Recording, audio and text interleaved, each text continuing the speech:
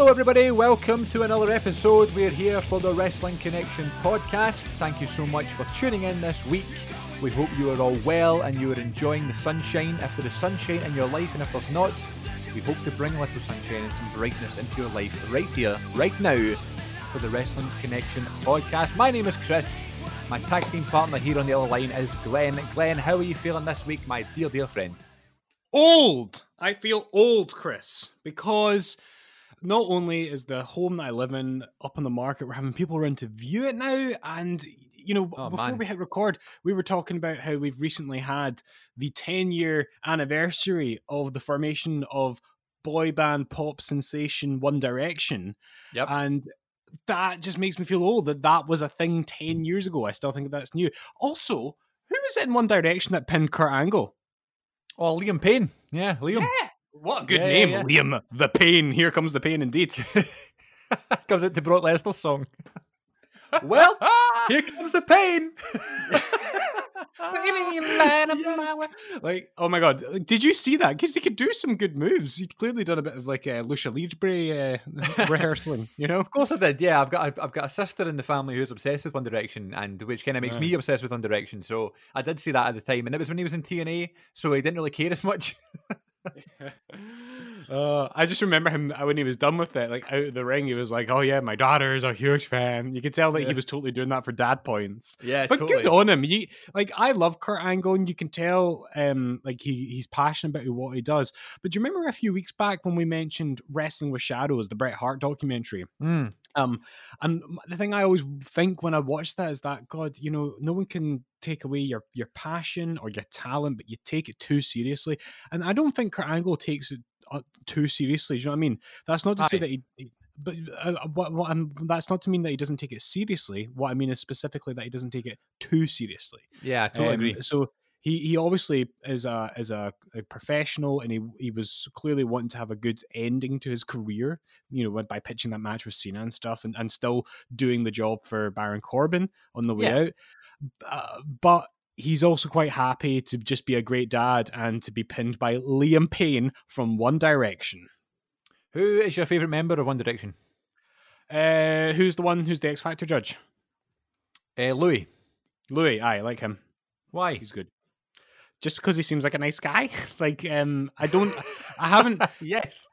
But here's the thing, I'm not like snobby about pop music or anything like that. I've definitely heard a lot of their solo stuff because I have Radio 1 on in the kitchen quite a lot in the mornings. But I just couldn't name, that's the Louis Tomlinson song, or that's the Liam Payne song, or you know what I mean? Like I couldn't. Harry Styles, AJ Styles. Oh my God, this is a thing. They're all wrestlers. So I just say that because he's probably the one whose face I've seen the most over the last few years, from seeing him on Britain's Got the X Factor and possibly a new soap star, Superstar on Ice. Okay, there you go. Well, there's a lot of description who's mine? Your favorite? My favorite, it's got to be Harry. Harry's got to be my favorite. He's my favorite voice of the group, and his solo stuff is great. Yeah. Favorite One Direction song? Best song ever. Right. Speaking of best song ever, do you know what this is? The Wrestling Connection podcast? Episode number X7. Yes!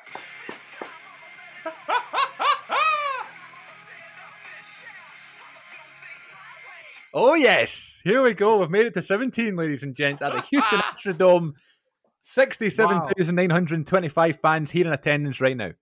67,925 fans, very much. Very much. And in this contest, there will be no disqualification. He's almost a wee bit sexy when he does that. No disqualification.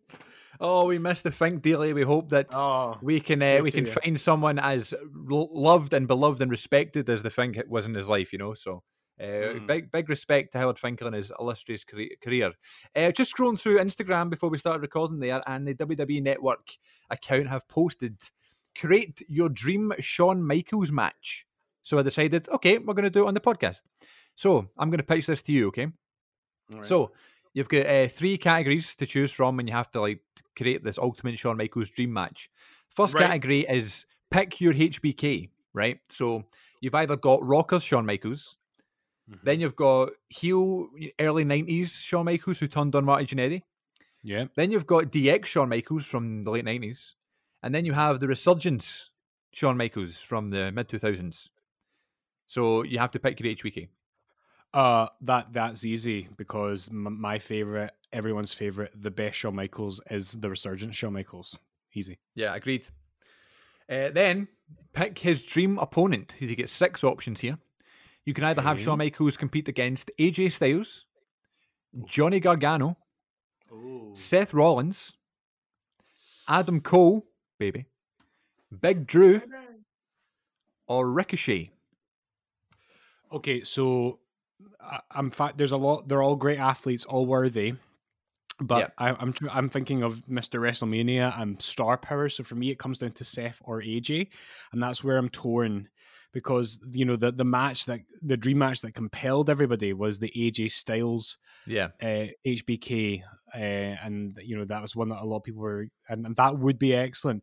But I'm probably going to go for Seth because I'm probably by an inch. I'm probably more of a Seth fan than an AJ fan.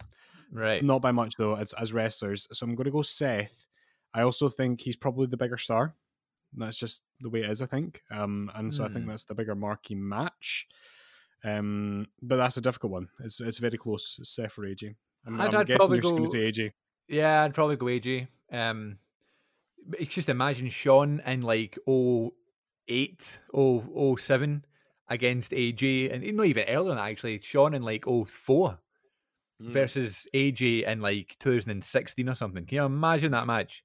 Oh Yeah, my I mean, god. AJ around that time when he was having the feuds with Cena, I don't think there's been a better time in his career. I don't think there's been a more Oh no, consistent, and that's that's his saying prime. something because the man is amazing. But people who want to flag ageism at wrestling Right. really don't have any legs to stand on because AJ Styles and Shawn Michaels both hit their prime in their 40s. I would argue that Jericho was in his prime in his 40s, which Agreed. a decade which he's now leaving. He'll be 50 in the next year or two. And I would say if you look at the last Undertaker. 10 years of his life, oh God, yeah, easily. Like, here's the thing about The Undertaker. Obviously, he's a legendary character and he was a consistent star, but I don't think he was like a Hall of Fame wrestler until he was in his 40s. Agreed. And I mean, you could put so many other people in their 40s up there. Randy Orton. Oh, yeah. John Cena would be another one. Rey Mysterio. Is Rey Mysterio in his 40s? I don't know. He must be by now. Yeah, maybe. Jeff I'm not Hardy. sure. He's just entering his 40s, isn't he? He's 40. What age is he? 42 or something? I don't know. He's only just there, so I think the jury's out for him because I think he's had better runs than what he's having now. I guess. But, that could easily change. Time will tell. Okay, and then the last option on the Shawn Michaels Dream Match is choose an event. I think we're probably going to be unanimous here. It's either at Extreme Rules, WrestleMania, SummerSlam, or NXT TakeOver. Oh, Extreme Rules. The horror show. Swamp match. No, eye for an eye because Shawn can already stand to lose one. Oh, that's terrible. I'm so sorry. I am so sorry. That's terrible. I'm embarrassed. Obviously, it's WrestleMania. I mean, especially whether it's AJ or Seth, that's a WrestleMania match. And the only exception would be if you were going to do the Royal Rumble at the in San Antonio, as was rumored for the AJ Shawn Michaels match. That's right. Yeah. Remember when that graphic came out? Like, did you believe that that was going to happen, or did you just think it was? No, it was stud. As much as I wanted to happen, I just didn't believe it because it was obviously a fake for me. Because as good as it looked, one of them was wearing a baseball cap. I think it was Shawn. Yeah. Which, like, I know Shawn wears hats. I think I've been conscious of his hats once or twice in my life. For context, folks, listen back to episode whatever. I think it was 12 or 13 when I told the story about meeting. Unlucky it was meeting Shawn Michaels. Chris met Shawn Michaels as well. Go back to find that episode. Chris had a quite a charming experience. Mine was horrifically embarrassing, but go back and listen to the archives. We can say that now for more information on that. That's Isn't that like a nice? Conrad quote. I mean, we're hardly Conrad level archives, are we? I But know, I know. it's nice to. This is it. It's like obviously we're just a wee podcast, but it's nice to look on your phone and to see that we've now got a tiny wee body of work. You know, we've got Yeah, 17 episodes now, yeah. including today's. So that's something. You know. You look through it and you Um, go, oh, what did we talk about on this one? And blah blah blah. You can kind of look for things now.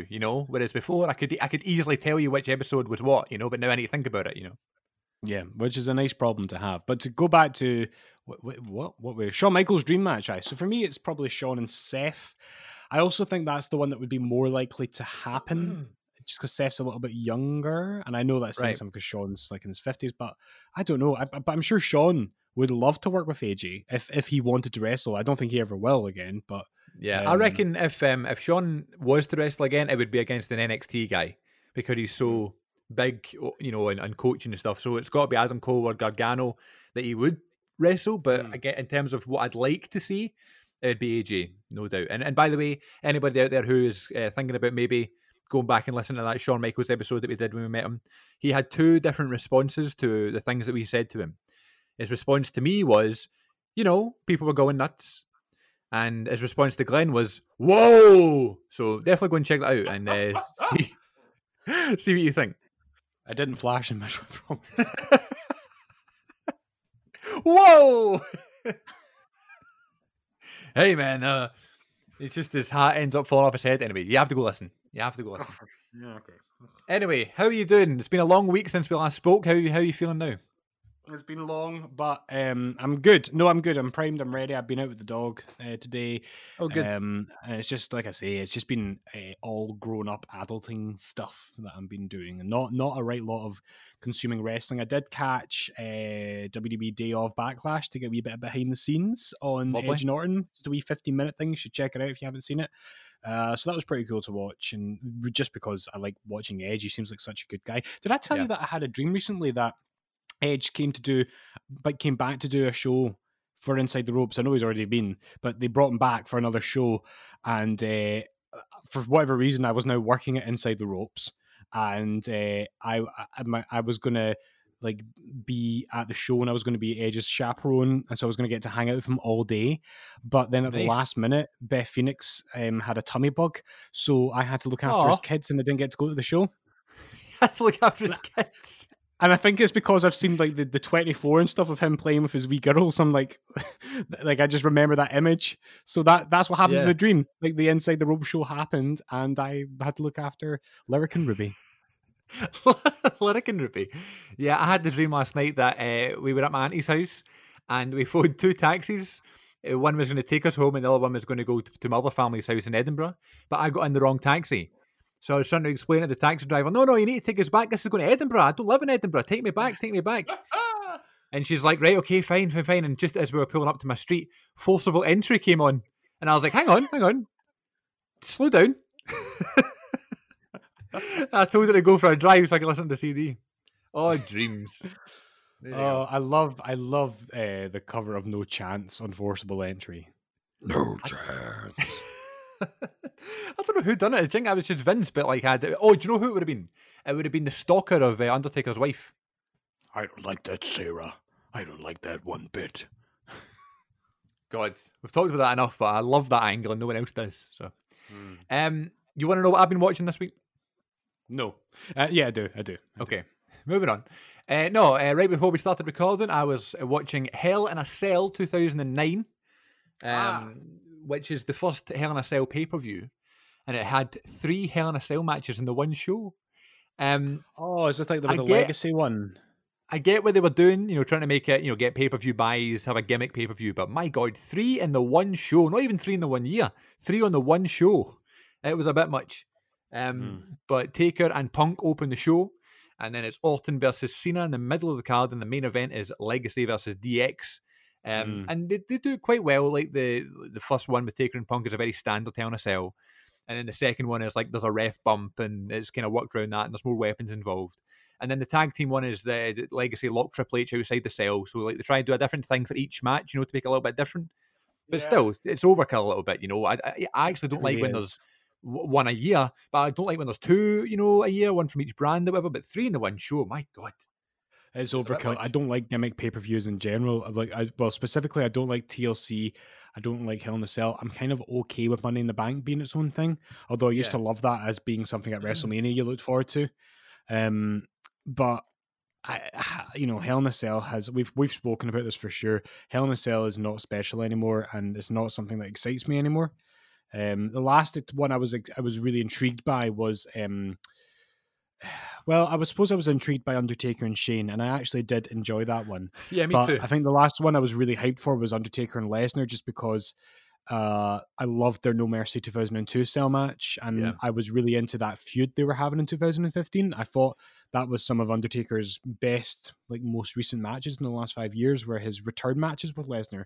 I enjoyed Yeah, the SummerSlam one, and I loved the Hell in a Cell. I forget that feud happened all the time. Like, I'm go, oh Yeah, yeah. Like, Lesnar and Taker had a feud in 2015. Like, they had the match at SummerSlam. Remember the finish of the SummerSlam one? Undertaker gives him the middle finger, and that's it. There's no explanation. Like, I thought maybe we were going to see, like, a heel Taker. I was like, what? well, But yeah, no, it was so weird because he kept kicking him in the crotch. I know. Like, And that was it. Just because he's Undertaker, why not? And he gave him the middle finger, and that was the end of the match. It was like an excuse to kind of try and get Lesnar to lose, I guess. Is it not like a quick finish or something? Like a really screwy finish? I yeah, don't know, it's but really that's strange because basically Lesnar is choking Taker out, I think, that's right. or and Taker taps, but the original shot you can't see. The referee doesn't see it, so it doesn't call for the bell, but the timekeeper sees it, so decides to ring the bell, even though the That's referee right, doesn't call yeah. for it. And it's the only time that has ever happened. And it was this, everyone was really annoyed because I know there was this whole redemption thing for The Undertaker happening in storyline wise, but I would have much rather Taker just submitted and lost clean. I genuinely would have done because he's The Yeah. Undertaker. He can come back from that. I would much rather have a non-finish where they both take a ridiculous bump and are I can't continue than that. I remember being so annoyed when that happened. But Yeah. my passions, my anger about it was a testament to how invested in the storyline I was. And I think when people get upset and complain about storylines, they need to remember that it's a good reason that they were that invested in the first place. And case in point, Seth and the Fiend in the Hell in a Cell. Right. Not a good match, not a good finish, not something which I think is fondly remembered by any wrestling fan as something for their career. But the reason we got so passionate about it is because we were so invested in the Fiend and so intrigued by this match. We really thought we were going to see the coronation of the Fiend there and then. And if they didn't, we thought we were going to see a Rollins heel turn. He was going to do something ridiculously or convert. Like we thought we would see anything but what happened. But the fact that we cared so much in the first place is still a good thing. And so respect to them for that. The execution of the actual match was just a shame, in my view. Yeah, and I think because of the hate they put on that main event, and then that by default you hate that show now. The fact that the main event was so bad, but we all often forget that Sasha Banks and Becky Lynch had an amazing Hell in a Cell match early on the show.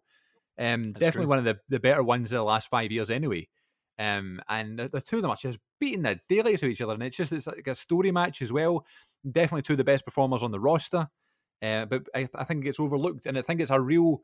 The Charlotte and Sasha one's really good, in terms of the women's evolution, because it was the first Hell in a Cell with women involved, Yeah, right? it was seminal, and it Um, was a good match. it was a good match, but I felt at the time it was a wee bit slow, and it was a wee bit like it was the main event. We already had seen a Hell in a Cell match earlier on the show and that sort of thing, but like it wasn't this amazing match. It was good, but I've not really went back to watch it.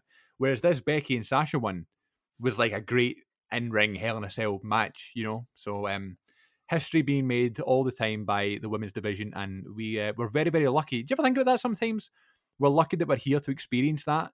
You know what I mean? Not just Yeah, the women's evolution, but some really important things are going on, like the start of AEW and WWE going through the Fox deal and now in the pandemic and stuff. Like it's just crazy that we're yeah. here to witness that. It's a time in history, and to go back to the women's division, I think for our generation, and I know I'm like 8 years, 7, 8 years your senior, but we've both lived through the contrast of how women were presented in wrestling to how they are presented now.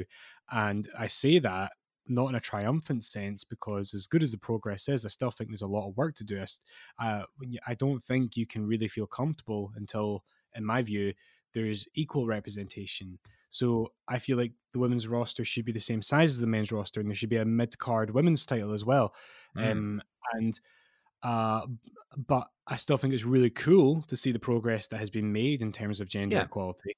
I think it's really cool that the best thing, in my view, in WWE programming right now is everything coming out of the women's division, or most things coming out of the women's division, I would say.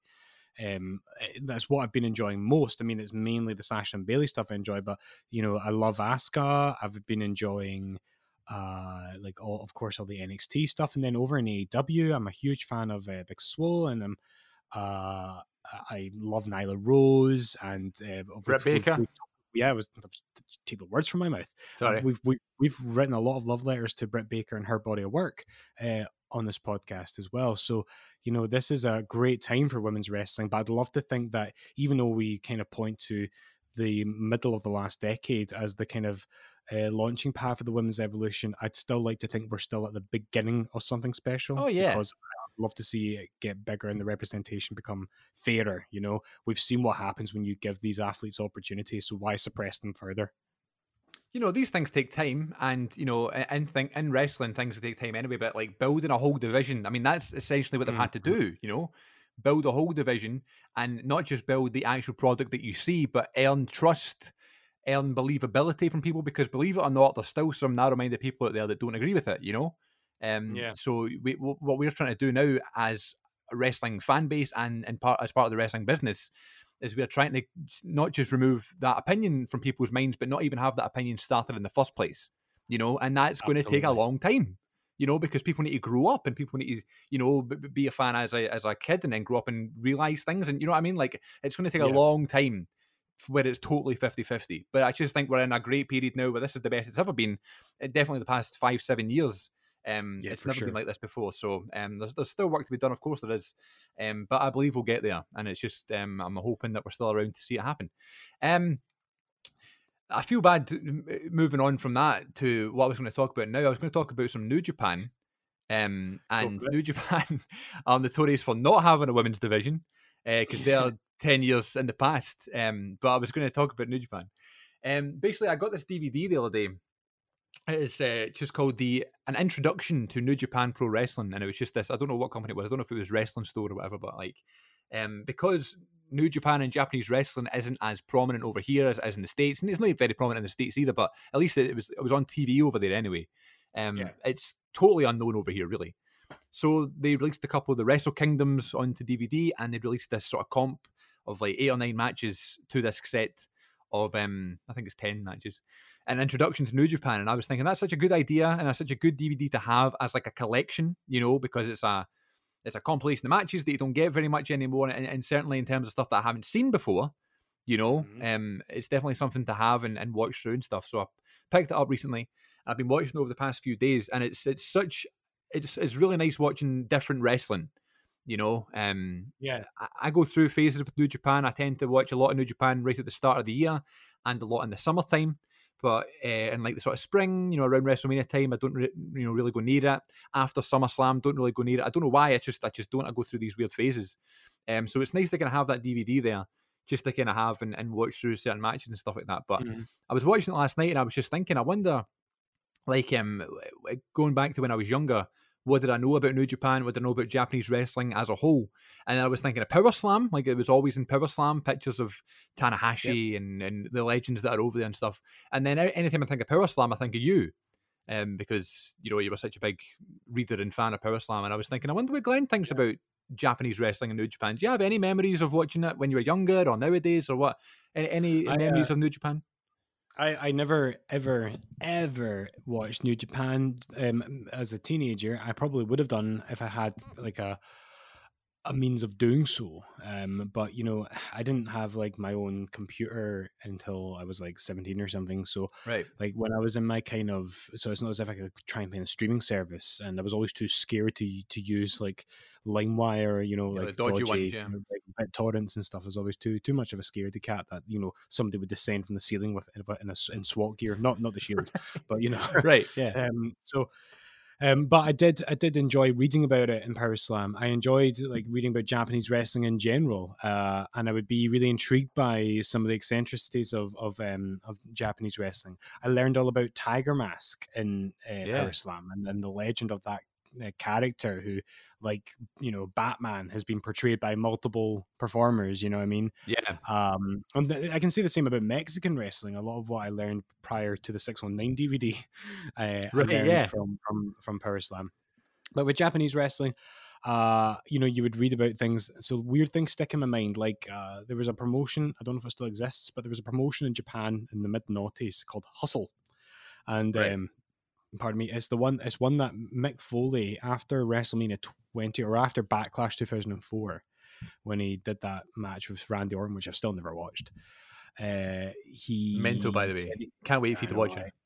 I can't wait. He said he was done at that point. He said, "That's me properly. Like, I'm finished. I'm not going to do any more. That's a good way to end things." We all know how that went. And this Japanese promotion made him an offer to come over to Japan and wrestle a match in 2004. And he said, "Nah, I'm not going to do it." And then they said, "Oh, but we're going to pay you $1 bajillion." And he was like, "Okay, I'm on the first plane." So he went and he did a match. And the same promotion, weirdly, and I've never heard anyone tell the story about how this was allowed to happen, but in December of 2003, I think it was, when Goldberg was still part of WWE, still in the roster, main event, world champion all the time, or here and there, and feuding with Triple H, Goldberg was allowed to go and do a show for this Hustle promotion in Japan because they paid him big money. And I have no idea why he was allowed to do it, because that just seemed to be unheard of at the time, but he did it. So that, it's so... But and then you would read about guys like A-Train who left WWE Yes. and then made a really successful living in Japan, doing the wrestling shows. But I've never sat down to watch New Japan, and I think it's a shame, really, because I know it's a promotion that, in terms of the quality of its product, has a huge loyal fan base, like a diehard fan base. I can't abide people who think that if you don't watch New Japan that you're not a wrestling fan. You do come across that on certain wrestling Facebook community pages, which drives me nuts. Unnamed. It's like I've encountered it so much, like when I've been queuing at Inside the Rope shows or at ICW, like people who you start talking to and they get so snobby when you find that they find out that you're just a WWE guy or an American wrestling guy. But yeah, like but I've always had respect for it. The only time I've really kind of switched onto it and followed it was when the Jericho Omega stuff was happening, which is a shame because that's two Canadian guys who happen to be working in Japan. So you're not even seeing the homegrown talent. So yeah, I mean, I'm intrigued by it. I'd definitely go see a New Japan show if it was in town and I had the money and 100%. just bought a house. But yeah, it was something I was interested in, but it was very much felt like this faraway thing that it wasn't worth investing in because I would never have access to it. And here we are in 2020, and wrestling from all over the world is really easy to access. So it's a never say never thing for me. Well, they've got New Japan World, which is their streaming service now, so it's much more accessible. That's how I've been able to watch it anyway, as well as this DVD. I actually cancelled my subscription at the start of the year after Wrestle Kingdom as a sort of cost-cutting measure. I'm sure you're aware of them. So I cancelled my subscription at the start of the year, but now after watching this DVD, I'm kind of itching to kind of get back to it because summertime, as I said, there's like something one of the times I always watch it. And recently I told my story about being in Gran Canaria last year and watching the G1 Climax tournament every day by the pool. It's such a great like memory to have, so I'll always think of that time when I'm watching the Japan. But what fascinates me about it as well, not just the fact that it's this faraway thing, I should say, which I totally agree with, but also because like over there is the only place I think that in the wrestling world WWE isn't the main thing. You know what I mean? Like anywhere you go, you think of wrestling, you think of John Cena, and you think of The Rock and Undertaker and WWE. Yes, if you go over to Tokyo, like the number one promotion is New Japan. Like Tanahashi is a god over there. Tanahashi and Tiger Mask, as you say, Okada and Naito. These people are like legendary over there, and people will then go, "Oh, WWE are in town. All right, maybe I'll go." But the fact that the G1 have shows every day, it's always sold out. You know what I mean? It's just, I think that's really fascinating about it. Like their first point of contact is their homegrown stars rather than the American stars that we know, I find it really interesting. The first time I ever watched New Japan was on the Chris Benoit DVD, Hard Knocks. And I don't know if you had that DVD, but there's a match on there, one of the extras, it's him versus Eddie Guerrero, but in their Japan gimmicks. So it's like Black Pegasus versus Black Tiger or something. Pegasus Kid versus Black Tiger. And Michael Cole and Taz do alternate commentary. Right. And it's really cool. They comment over it and just do their usual SmackDown commentary, but to that match, you know. So that was the first time I ever watched Japanese wrestling, I think. So the reason I brought this up, I just wanted to tell a quick story because I was remembering it, thinking about it last night. When I was watching the DVD. So for those of you who don't know, I did some acting work in my life, and I always feel weird talking about it, I don't know why. You're an actor. Like, and I was doing a show, right? So I was doing a show. I did some acting where it's like me going, oh, I've done some teaching work in my life. I'm a teacher. You're an actor. Work in schools, yeah. I'm an actor. So I was doing an acting job in a school one day, right? Which is a meeting. It's like the best of both worlds, me and you. And I was doing like a tour in schools, doing this sort of wee small show about being safe and making the right choices and that sort of thing. And this was to 10-year-olds, I think, 10 or 11-year-olds at the time, I think. So we're setting up for the show, we're getting the costumes on and stuff or whatever, right? And the teacher comes in and she goes, by the way, just to let you know, today is a non-uniform day. So, you know, don't be alarmed when everybody comes in wearing clothes. That's what you should expect, Chris, in a public school. Oh, dear.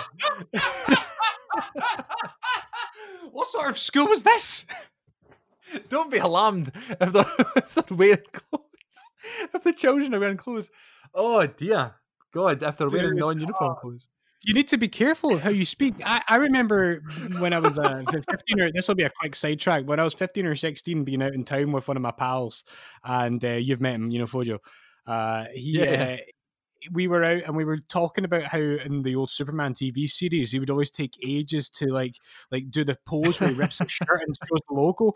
And the point Fojo was trying to make was, you know, why can't he just like morph into his gear? You know, like surely that'd be more efficient for fighting the crime. You don't want to make a big song and dance about it. But the way it came out, he shouted in the middle of Buchanan Street as a 16-year-old boy. He went, "Why can't Superman just take off his clothes?" So you want to be careful. Point, though. I mean, no, it's true, but you know. I watched the original Superman film last night. Actually, it's funny how our brains are connected. Yeah. Anyway, so yeah, I was in the school and the kids were wearing clothes, and it was a non-uniform day, and the teacher said, "Oh, by the way, it's a red non-uniform day. Everyone wants to wear red." I was like, "Okay, cool." So the kids start coming in, and they start sitting in their lines and stuff like that, and ready to see the show. And this kid comes in, and he's wearing a New Japan T-shirt. It's 10 years old, right? New Japan T-shirt, and it says Los Ingobernables de Japón on the top, right? Because in New Japan, everybody's got a faction. It's either Bullet Club, or it's Chaos, or it's No Limit, or it's Ingobernables, and that sort of stuff, right? And then Jericho actually released a T-shirt that says Los Ingobernables de Jericho, because he wanted to take all the royalty money from the poor guy. But and I bought the T-shirt when I was in Florida. From the kid? Yeah, no, from Hot Topic. So this kid is wearing this Ingobernables de Japón T-shirt, and I walked over to him. I was like, "Oh, it's a New Japan top." He's like, "Yeah." I was like, "Oh, who's your favorite wrestler?" And if anyone, in these shows showed any significance to wrestling, I was always like over there asking who their favorite wrestler was, because it's fascinating. It's like research. You know what I mean? Like, what's like the number one wrestler for young people these days? I don't know. I'm not a young person anymore. You know, so I was asking, "Who's your favorite wrestler?" And he goes, "Oh, I don't know, WWE or New Japan?" And I was like, "Oh, any." I said, "Obviously WWE is probably bigger." And the wee guy's like, "Tanahashi." And I was like, "Really?" I said, "Oh, Tanahashi's great. What about WWE?" I don't really watch WWE. Nice. I went, "What?" I said, "So hang on a second. So you only watch New Japan?" "Yeah." I was like, "Sorry, you're 10 years old, a wrestling fan, and you only watch New Japan." I was like, "How do you watch New Japan?" And he was like, "New Japan World, obviously." like I was the idiot. Come on, get with the program, Chris. Wake up and smell the coffee. And I was like, "Oh, granddad." I was like, "Oh yeah, I've got a subscription too." Oh man, that reminds me.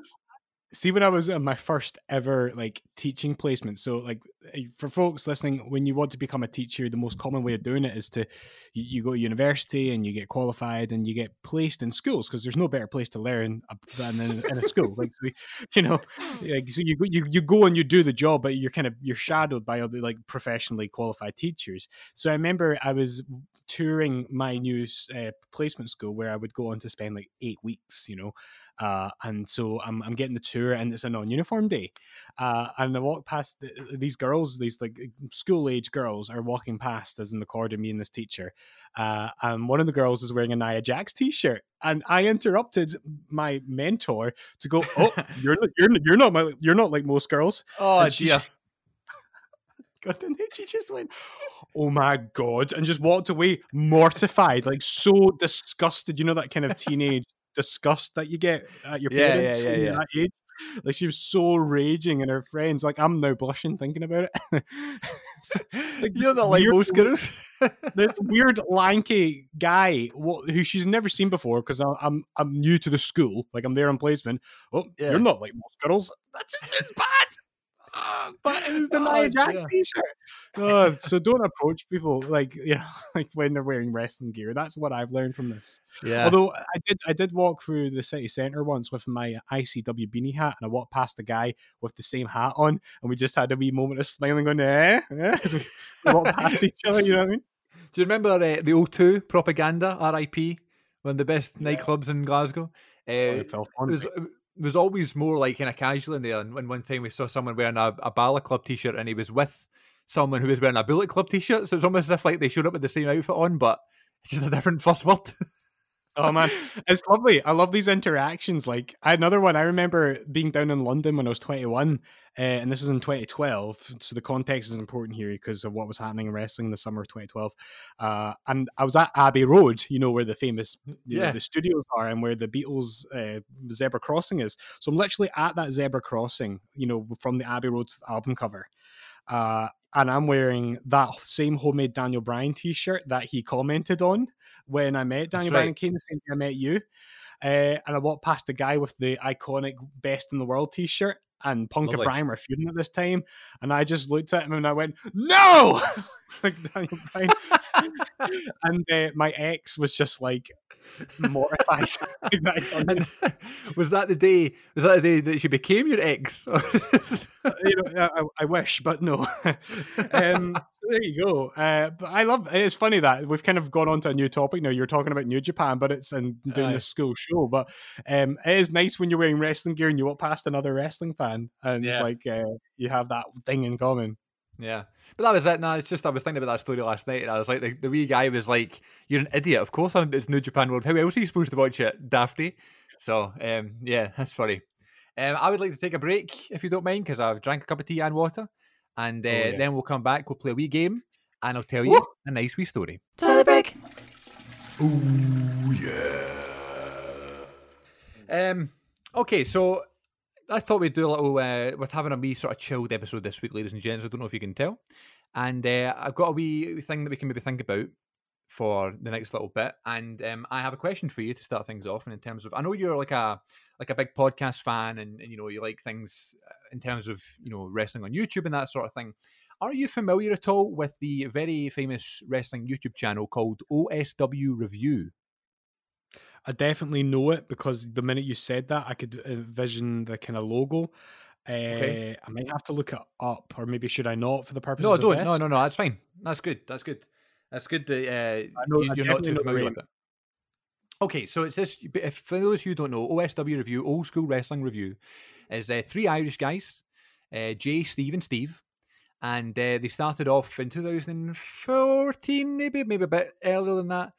And what they would do is they would work their way through the Hulkamania era of wrestling, and they would just review every single pay-per-view, and they'd break it down very, very like in detail. And Jay, the person who would edit it all, just went all out in terms of editing. They put footage in, pictures, research, things from Raw, things from the pay-per-views, things from TV shows. Like, it's just an expertly created podcast. It's a sort of video podcast where you can kind of watch along, right? Yeah. So they did the whole Hulkamania era, then they did some ECW, some Attitude Era, some TNA. They've done a bit of everything. Now they're doing like new generation stuff, right? So in 2017, I think I just kind of discovered them, and I had like a whole summer of just watching all the reviews and stuff. I was doing it whilst I was playing the 2K video game. It was always like a fun routine I would have, and I got really, really into them. I thought they're hilarious, and I've not watched them as much recently because I don't know why. It's just I guess I haven't been as up for watching them, and because I guess I'm watching so much other stuff, it's kind of taken me away from it. But I always really enjoy the show. One of the things they do on the show is they create their own stable, their own factions, right? And Right. you know the term when like you see someone that maybe isn't as loved or isn't as respected or whatever, you call them, like you go, oh, there's my boy. You know, like, Yeah. oh, it's my boy Glenn or whatever, right? So what they do is they have boy stables. So they have like all three co-hosts, they all have their own faction of boys. And it's wrestlers that are not overly successful, not Hmm. overly popular, but you love them. You know what I mean? Right. Yeah. So since I kind of fell in love with that podcast, I started doing it with my pals, and I said, well, we should create stables of our favorite, wrestlers that are a bit obscure and that sort of thing. And for ages now, we've been adding to our boy stables. We've been removing people who aren't worthy anymore. And there's certain criteria. You know, if you're like a multi-time world champion, you don't qualify. You have to be someone that's not booked very well, or that someone is a bit daft. Um, Someone that maybe deserves more but doesn't get the right booking. I always like to look at it like someone who's maybe not as very successful and is a bit daft, but is also a wee bit crap as well.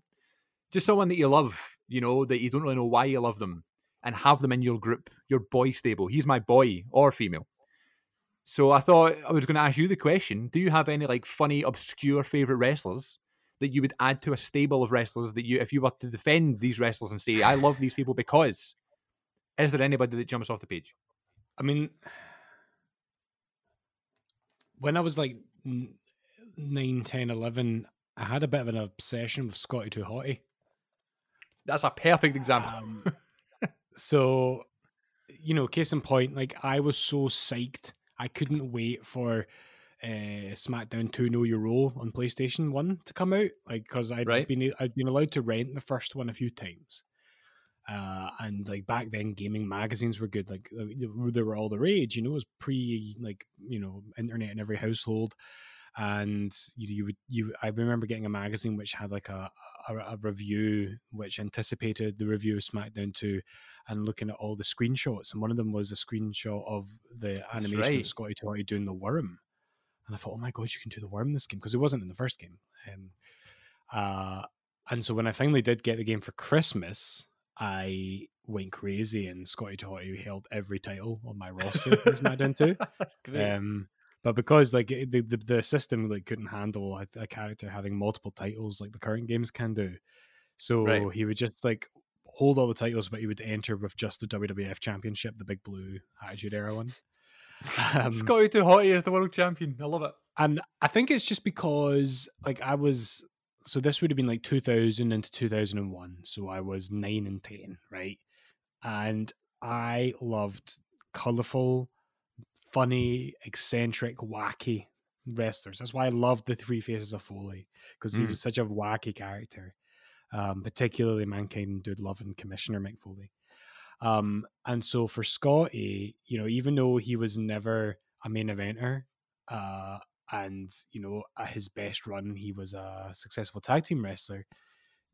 To 9 and 10-year-old Glenn, he was as big as Steve Austin The Rock, and that is not an exaggeration. I saw him in the same level as that. I would have been as starstruck by seeing him, and indeed I was when he wrestled the Hurricane at Rebellion 2001. I was so happy to see him. Were you at that show or something? I think it might have been, I can't really remember. Right. I remember at Rebellion 2001, during that match, Robert saying to me, you know how Scotty always does the bulldog thing, the double-handed bulldog before the worm to set up? Yeah.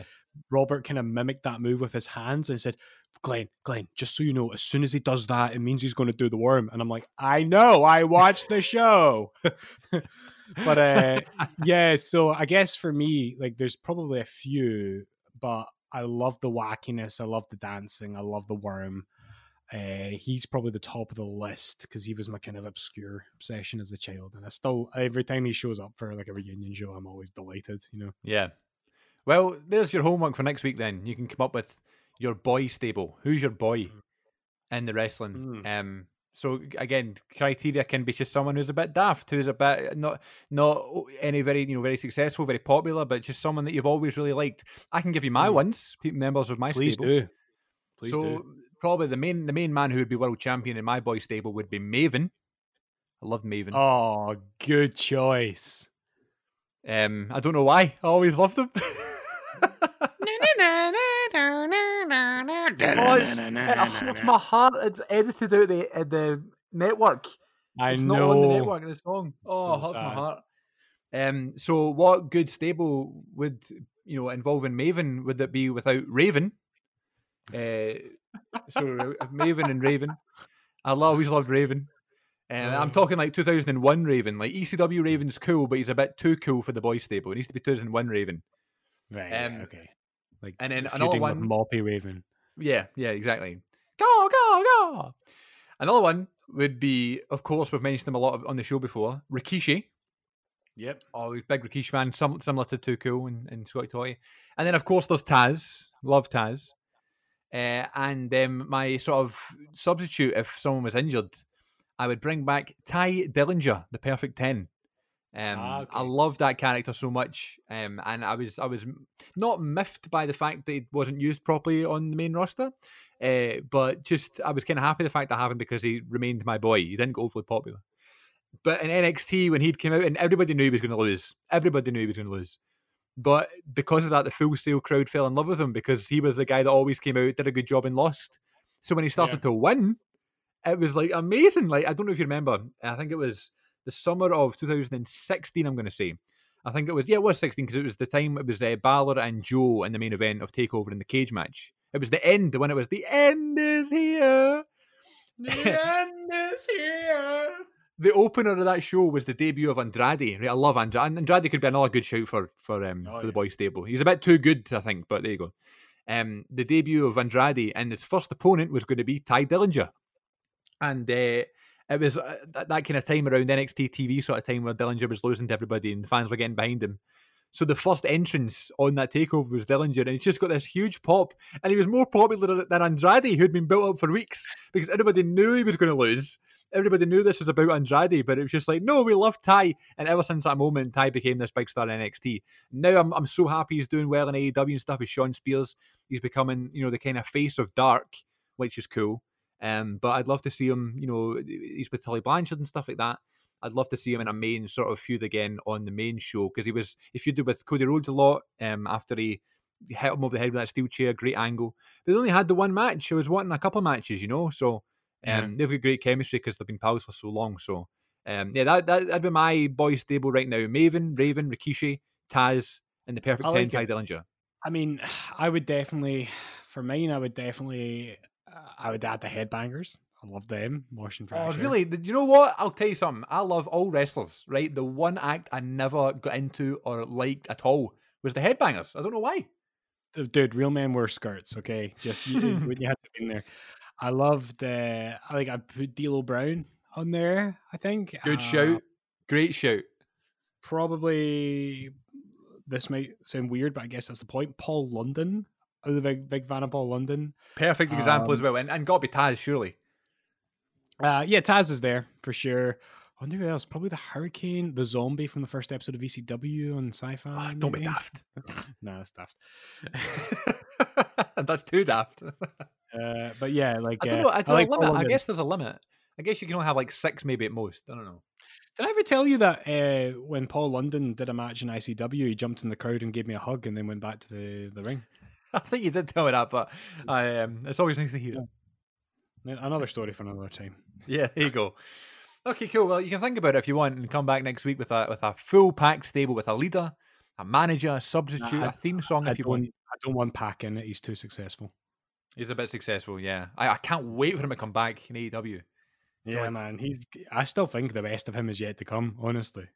I know you're kind of relatively new to watching AEW on a consistent basis, but did you see this Iron Man match with Kenny Omega on Dynamite? Nah, man. Missed that. Oh, mate. Oh, God. It was probably the best TV match I've seen in a long time. Maybe Daniel Bryan and AJ had a good one recently on SmackDown. But until then, anyway, it was the Dynamite right before Revolution back in February. First hold, it was like a half an hour, 30-minute Iron Man match. Omega and Pac was so good. So definitely worth checking out anyway. But yes, I guess we will close today's episode with an installment of Meet a Wrestler. Does that sound good? Sorry, I'm swallowing some wine. Meet a Wrestler, yes, please. I can't be bothered telling a story, so why don't we cue jingle and we'll hear one from you. Oh, fine. Meet a wrestler, we met a wrestler in the flesh. Oh, yeah. Okay, so this week's Meet a Wrestler, or this installment of Meet a Wrestler, I noted down everybody that I've met, and I'm thinking, okay, what are the best stories? What are the stories I'm going to get the most material out of? And all the ones that are left on my list now were very like standard. You know what I mean? Like it's not always going to be the Bucks or Shawn Michaels. I'm not going to knock anybody's hat off. You know what I mean? Like it's always going to be or Jeff Hardy. Now, from now on, after this one, they're all going to be pretty standard. Like I could just go up and meet them and have a good conversation or whatever, right? So I'm going to have to rely on you for the wacky stories, if that's okay. Right. Okay. Well, we'll make some new memories in the future, I hope. I hope so. I think that'll be a lot of fun. And we've said that before, that we kind of go out of our way now to try and make memories and stories that we can talk about. So this encounter happened in 2011. Okay. And around this sort of time, I was really into my UK wrestling scene, especially obviously in this country. Traveling around to see Lionheart wrestle. Well, you do live in the UK. I do live in the UK, yeah, but it's Scotland anyway. Yeah. I'd travel around a lot, and I'd go all over the country just to see the this roster, but mainly Lionheart and Wolfgang and the guys that I knew really well. They're the ones I wanted to see. And if I saw they were on the card, I'd be like, okay, we have to go, And that's why I think, the British wrestling scene doesn't get as much credit as it maybe deserves, because it was literally, from nothing to what it is now, and now he's got a whole brand in NXT, So around this time, 2010 was really the year that I kind of took off, but this is 2011, and around this time there was lots of different promotions. ICW was still kind of growing its legs and getting into the kind of mainstream that it is now, But I'd actually argue that there was actually bigger companies, than ICW. ICW just started running nightclubs at this time. Yeah. So around the time there was SWA, which was the Scottish Wrestling Alliance. That was the first one I went to in 2008. There was ICW, of course. There was PBW, which was Premier British Wrestling, which is, I loved PBW. That was good. Yeah. They used to run ads in Perslan. Yeah. I don't know why I liked the logo. I just did. I liked the way it looked. And then the other one was BCW, which was British Championship Wrestling, and it was run out of Kilmarnock. I don't know why it was called British and it was out of Killie, but there you go. So that they were always very special because they would have the best production value at the time. BCW, they would have some pyro, and they would have a nice stage, nice fancy lights and stuff like that. And they'd have like the entrance ramp sometimes would go right up onto the apron, a bit like Dynamite is now in the pandemic times. Yeah. I love that. I love that look. WCW used to do that back in the day. Yeah, they did, yeah. TNA did it for a bit, and I guess they started breaking it all the time, so they went back to normal. But so I would always go to BCW every so often. I'd go with my mate Evan or my dad, and they were always the more expensive ones, though. Sometimes they'd bring imports in, that sort of thing. And I would always check Power Slam and Facebook and stuff like that to see if there was any shows coming up and any American talents coming in that I could maybe go and meet and go and see. And on this occasion, it was advertised for May of 2011. And they were bringing in the one and only Big Daddy Cool Kevin Nash. No. Was coming to BCW. Now, this is Kevin Nash. This is not Diesel. This is not dyed hair Kevin Nash. This is grey hair, right? I have to make that clear. Grey hair, red singlet Kevin Nash, right? Yep. So it was like, okay, he's coming to BCW, come and meet Kevin Nash and stuff. And I was like, oh my God, that's such a big name. And you'd assume that Kevin Nash was like expensive to bring in. You know what I mean? Like, he has this kind of aura that he's always about money and that sort of thing. But then ICW brought him back in 2017 or something, 17, Oh, yeah, you're right. Yeah. They did. It must not be that expensive. He must love doing it. He wouldn't do it otherwise, Yeah. Do you remember that ICW show when he was the commissioner? And I just couldn't. I'd met him before, but I just couldn't believe how big he was. He was huge. So tall. Like I missed that Fear and Loathing, unfortunately. Oh, did you really? Yeah, it's one of the only ones I didn't go to. But even watching the on-demand service, which I was a subscriber to at the time, he still looked huge, which is weird because their ring isn't much different in size to a WWE ring. It's like a 20 by 20. But it was still like, what? It's like he does, look huge. Like, he's a massive man. And I don't think I've even ever seen him live. Do you know that? I don't think I've ever in any capacity, no. Oh, did you see their WWE show in November of 2011? No, but I know you were there, and I'm raging about it. I wasn't, It was Cena, Zack Ryder, and Kofi Kingston versus The Miz, Truth, and Kevin Nash. How about that for a 6-man tag? Mental. So this was advertised for 2011 that Kevin Nash was coming to Kilmarnock. I was all right then. That sounds good. So we went. That was fine.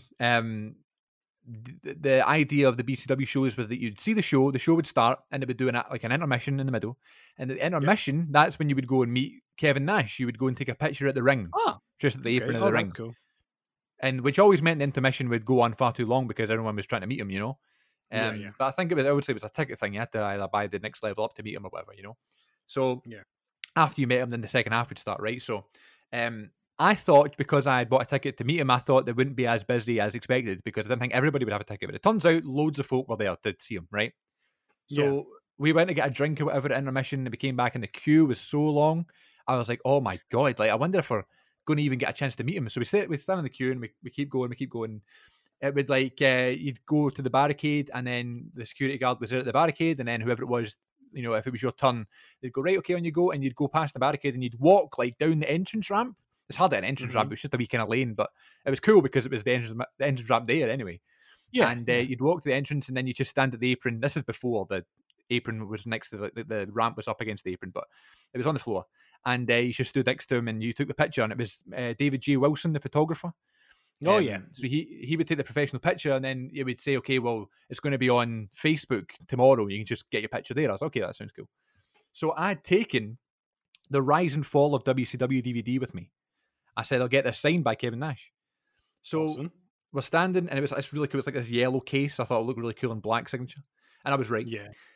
So I was standing there and I was holding the DVD and stuff, and I go up to him, and I'm a tall guy, but this is a long time ago now. This is 9 years ago. So I was relatively shorter. I was still tall, but shorter than I am now anyway. And it was one of the few times that I've been like, OMG, this guy's huge, right? Yeah. So, but at the time you're kind of starstruck and stuff, you don't really think too much of it. And it was really, really quick, these ones, because it was just a picture and you kind of move on, right? So I go up to him and I'm looking at him and he's not got a pen with him or anything. And I was like, surely he's signing autographs as well. And I'm looking about and I'm like, I saw other people getting autographs and stuff. But because we were so far back in the queue, the intermission was over and we had to start the second half of the show. So basically what they said was, no more autographs. No more. Oh, man. Just a picture, right? So you know how it was a bit like Daniel Bryan and Kane when they were like, no cameras. You're a bit raging, but you're okay, fine. But you're a bit raging anyway, right? Yeah. So I was like, what? So I'm just holding this DVD now. It's not as if I've got my bag, I can put it in. My bag's next to my seat and stuff, right? So it's not as if I can go. So I'm just walking about with this DVD as if I've bought it, right? So I walk up to him, I shake his hand. Hands are huge. He puts his hand on the back of my neck and turns me around to face, he does it, with his hand, turns me round to face the right way with the camera. He's just so strong and, tall. And we take the picture, and it's a good picture. I've got my long hair, I'm full on teenager and stuff, and I look a bit flushed because I'm meeting Kevin Nash, and I say, thanks very much for coming over, and he goes, you got it. And I said to him, I don't know, I'm not really that much, I'm quite shy, really, when it comes to, social interactions like that. But so, I don't know what it is with these wrestlers. I guess I know it's my one and only chance to say something to them, and I just get up the courage, I don't know. And I basically said, can you sign this for me? And Kevin Nash says, oh, give me later, I'll sign it later. Right? So now that I'm in my 20s, I'm thinking back to that time, and basically that's him saying, nah. Nah, you missed your chance, move along, kid, But at the time, 9 years ago, I was like, wait, I'm sorry, when's later? Wait, is that 10 minutes? Is that an hour? Is that when's later? Is that after the show or whatever? So obviously I didn't say that to him. I was like, all right, okay, no bother, I'll get you later then. And he was like, yeah, give me later, man, give me later. So I was like, all right, okay. So in my head, I'm meeting him. You know what I mean? Yeah. He said he's going to get it later. But now I'm thinking, what a ridiculous thing to think, right? But at the time, naive wee boy Chris, I'm like, oh God, he said he would do it. Kevin Nash is a man of his word. Absolutely. So we go back and we watch the rest of the show. Kevin Nash comes out in the show and stuff, gets this big pop. It was really cool. And the main event was a tag match, a multi-man tag match, a multi-person tag match. Kaylee Ray was in the match, actually. We love Kaylee Ray on the show. And it was just cool. It was like the heel faction at the time. They were called The Aggression. And they were against Kevin Nash and his partner, who I will not mention. Who were the Ruthless? Kevin Nash went over, brother. And Stevie Boy Xavier took the jackknife. And I remember watching it, and it was... this is daft I'm saying this, but I couldn't believe how high up Stevie Boy was when he took that thing. Just the way Kevin Nash would just let him go. It just looked brutal. He just took this big powerbomb. Kevin Nash won, and it was the old Diesel theme song that they played and stuff. It was just a cool moment. So there we go. At the end, everyone starts piling out and stuff, and I'm sitting there going, "What? hang on, I can't leave. I need to get my autograph. Kevin Nash said, get me later. So I had been to Kid Fight's training school, Mhm. and I'd done some training with Which him, is and a whole other story you should tell one day. I've been to Kid Fight's training school. Didn't work for me, so I went to Nicky Storms and Demos, and I'll tell that story another day. Yeah. Good times. Joe Coffey was raging because I could do a nip up and he couldn't. Anyway, so I was kind of pally with Kid Fight, not pally, but like I knew I'd spoken to him a bunch of times before, like informally, right? So Kid Fight was recovering from his thing, and he had just lost the match and stuff, and he was just walking about. Now this is like 10 minutes after the crowd have left, and I walked up to Kid Fight and I was like, Ross, can't believe I did this, Ross. Kevin Nash said that I have to go and meet him after the show to get an autograph. Because I didn't have time for my autograph at the thing. I said I paid for my ticket. I got my picture, but I didn't get the autograph. And Kid Fight was like, "All right, he said, did he say that?" And I was like, "Yeah, Kevin Nash said I have to go get him after the show." And the way Kid Fight said, "Oh, did he really? Did he say that?" I'm starting to think, okay, now he's going to tell me to get lost. Kid Fight then said, "All right, come on then." So Kid Fight takes me and my mate Evan backstage into the locker room to get an autograph from Kevin Nash. Right? So we walk into the locker room and Kevin Nash is sitting down now, right? And he's taking his boots off and his socks off. And he's getting changed. And I'm just standing there. Right? Okay. So he's just sitting there with his gear off. He's got his singlet down. He's rolled up to like all the way up to his knees and stuff. And he's got his hair's all greasy and that. And he's kind of taking his elbow pads off and he's getting changed. And there's just other wrestlers in there packing up their stuff. And there's me and Evan standing there with Kid Fight. And Kid Fight's like, "Kev, are the boys there?" And Kevin, and now I'm thinking, what is happening here? And I don't really know what I was thinking. And Kevin Nash was like, "Oh yeah, sure, come over." So I just walk over and I sit down next to Kevin Nash, who's getting changed, by the way. Did I mention that? He's getting changed. Sitting down next to him. He takes my DVD and he puts it on his mad sweaty leg, signs it, K Nash, hands it back, and he's like, "Did you get a picture or what?" And I was like, "Oh, I got one, but I've not got it. I need to get it tomorrow." Because that was like the rule. You go on Facebook, you get the picture tomorrow. Yeah. And he goes, "Well, we'll take another one just in case it gets. I don't want to swear. In case it gets fucked up." That's what he said. So I've got this picture. I'm sitting in the locker room with Kevin Nash. Kevin Nash's hair is all greasy and fuzzy like Kane in Royal Rumble 2001. And we're just looking at my phone and we're smiling, and that's the picture. So I have two pictures of Kevin Nash. One, he's in his full gear, looking brilliant, and that was the professional one that David Wilson took. And then I've got one post-show of with his singlet down, his hair all greasy, looking as if he's just been through a 30-minute match. And there's me, who had the gall to go up to a wrestler who just got beaten by Kevin Nash. Brilliant. And got my autograph on my Rise and Fall of WCW DVD.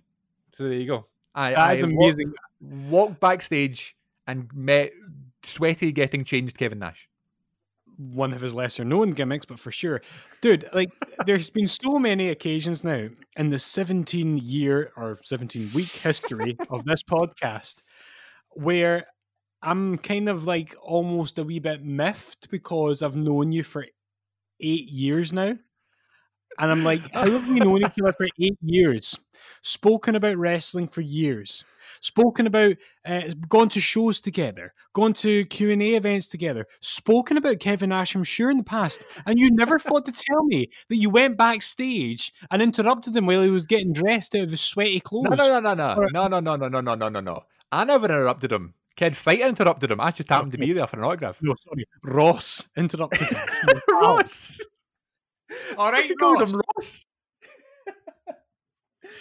Ross, Kevin said he would sign my autograph. All right, come on then.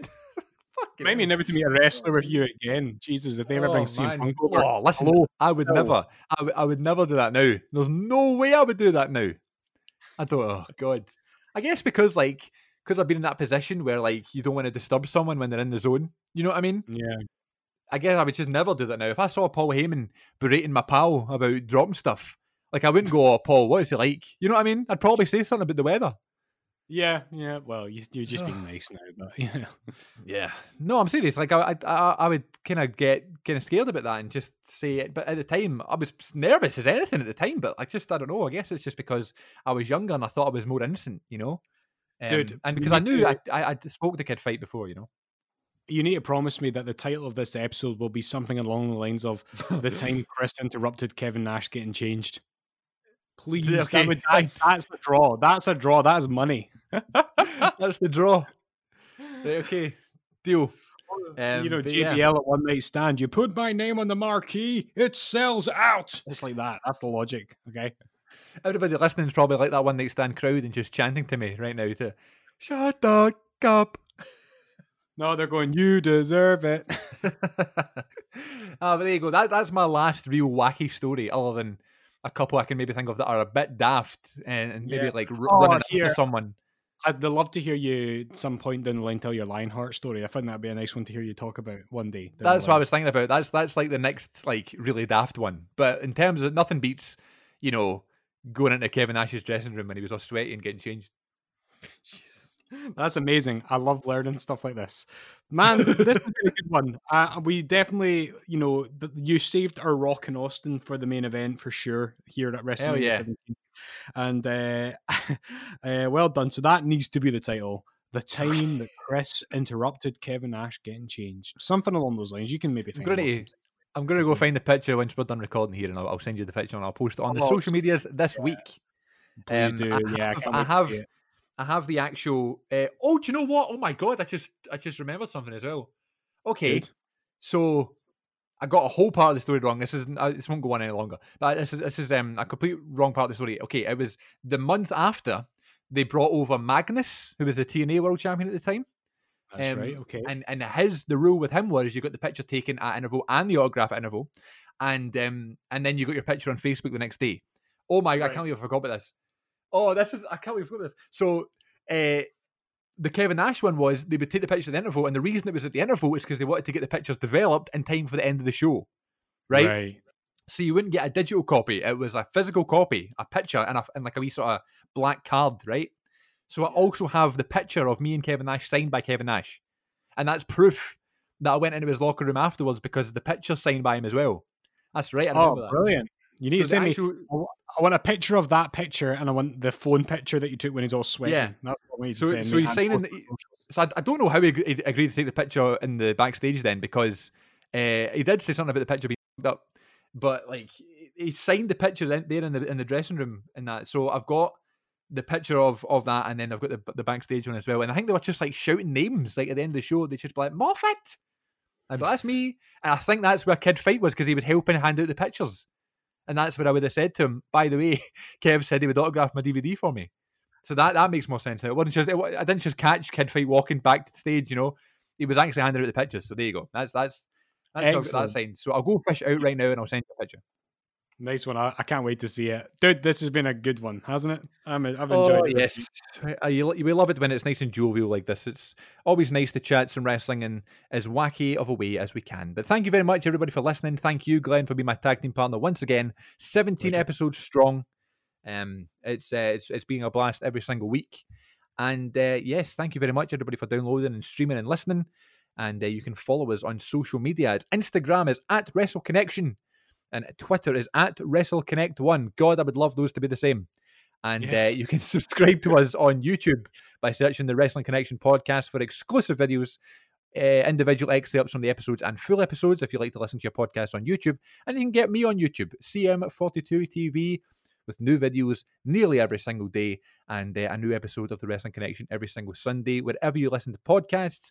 Thanks again, everybody. Glenn, would you like to sing us out this week? I will also just add, you can also get me on YouTube, but only if you're one of my pupils and you want to learn about poetry. But otherwise, do I want to sing you out? The answer to that would be, turn it up. Banging it, banging it, banging it, banging it. Woo! That's what we call a medley. Is that a remix of Scotty Tim Hottie and Kevin Nash? I thought it was appropriate. Okay. Bye, everybody. Cheerio.